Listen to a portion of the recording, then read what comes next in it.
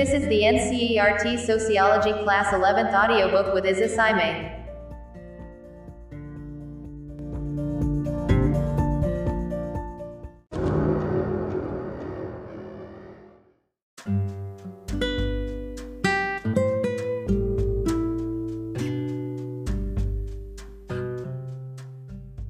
The podcast begins. Chapter 3: Understanding Social Institutions. Religion. Religion has been a subject of study and reflection for a very long time. In Chapter 1, we have been seen how sociological findings about society are different from religious reflections. The sociological study of religion is different from a religious or theological study of religion in many ways. 1. It conducts empirical studies of how religions actually function in society and its relationship to other institutions. 2. It uses a comparative method. 3. It investigates religious beliefs, practices, and institutions in relation to other aspects of society and culture. The empirical method means that sociologist does not have a judgmental approach to religious phenomena. The comparative method is important because, in a sense, it brings all societies on level with each other. It helps to study without bias and prejudice. The sociological perspective means that religious life can be made intelligible only by relating it to domestic life, economic life, and political life.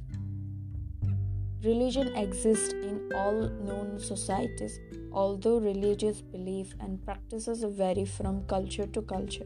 Characteristics that all religions seem to share are: first, set of symbols invoking feeling of reverence or awe. Second, rituals or ceremonies. Third, a community of believers. The rituals associated with religion are very diverse.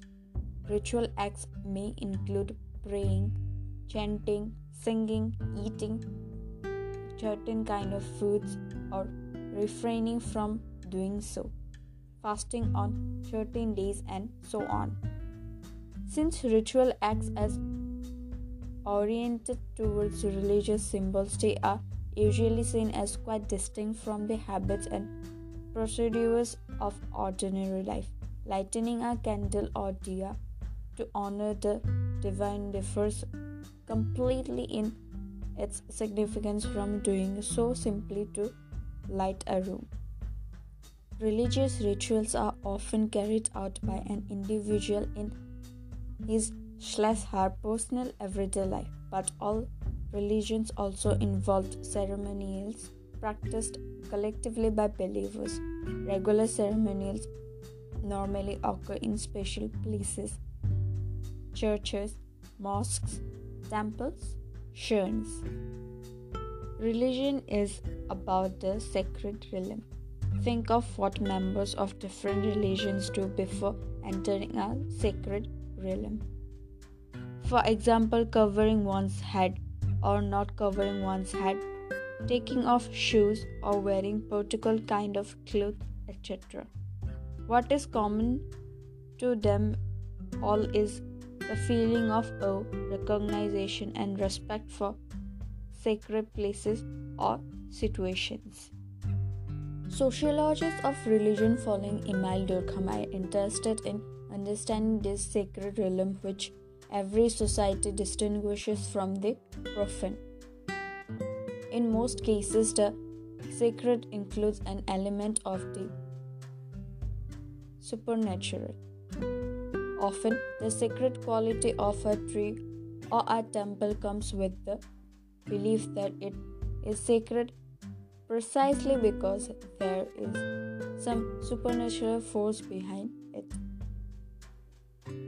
However, it is important to keep in mind that some religions like early Buddhism and Confucianism had no conception of supernatural, but did allow sufficient reverence for things and persons which they consider sacred. Studying religion sociologically lets us ask questions about the relationship of religion with other social institutions. Religion has had a very close relationship with power and politics. For instance, periodically in history there have been religious movements for social change, like various anti-caste movements or movements against gender discrimination. Religion is not just a matter of the private belief of an individual, but it also has a public character, and it is this public character of religion which has an important bearing on other institutions of society. We have been seen how sociology looks at power in a wide sense. It is therefore the sociological interest to look at the relationship between political and religious spheres.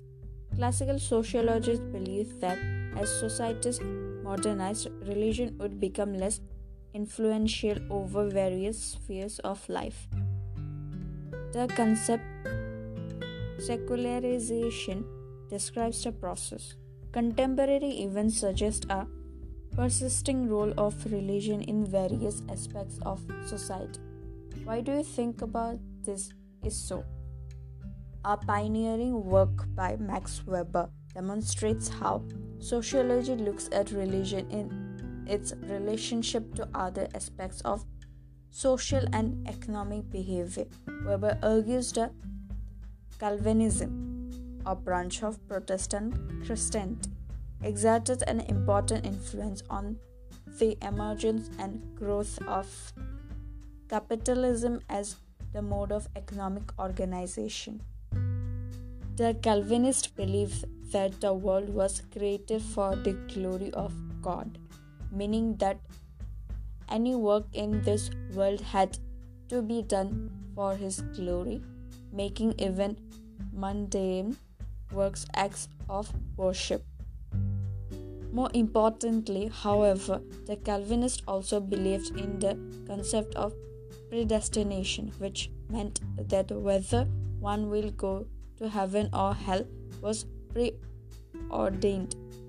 Since there was no way of knowing whether one has been assigned heaven or hell, people sought to look for signs of God's will in this world, in their own occupations. Thus, if a person in whatever profession was consistent and successful in his or her work, it was interpreted as a sign of God's happiness.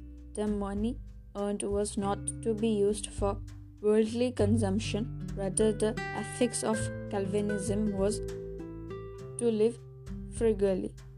This meant that investment became the something like a holy grail.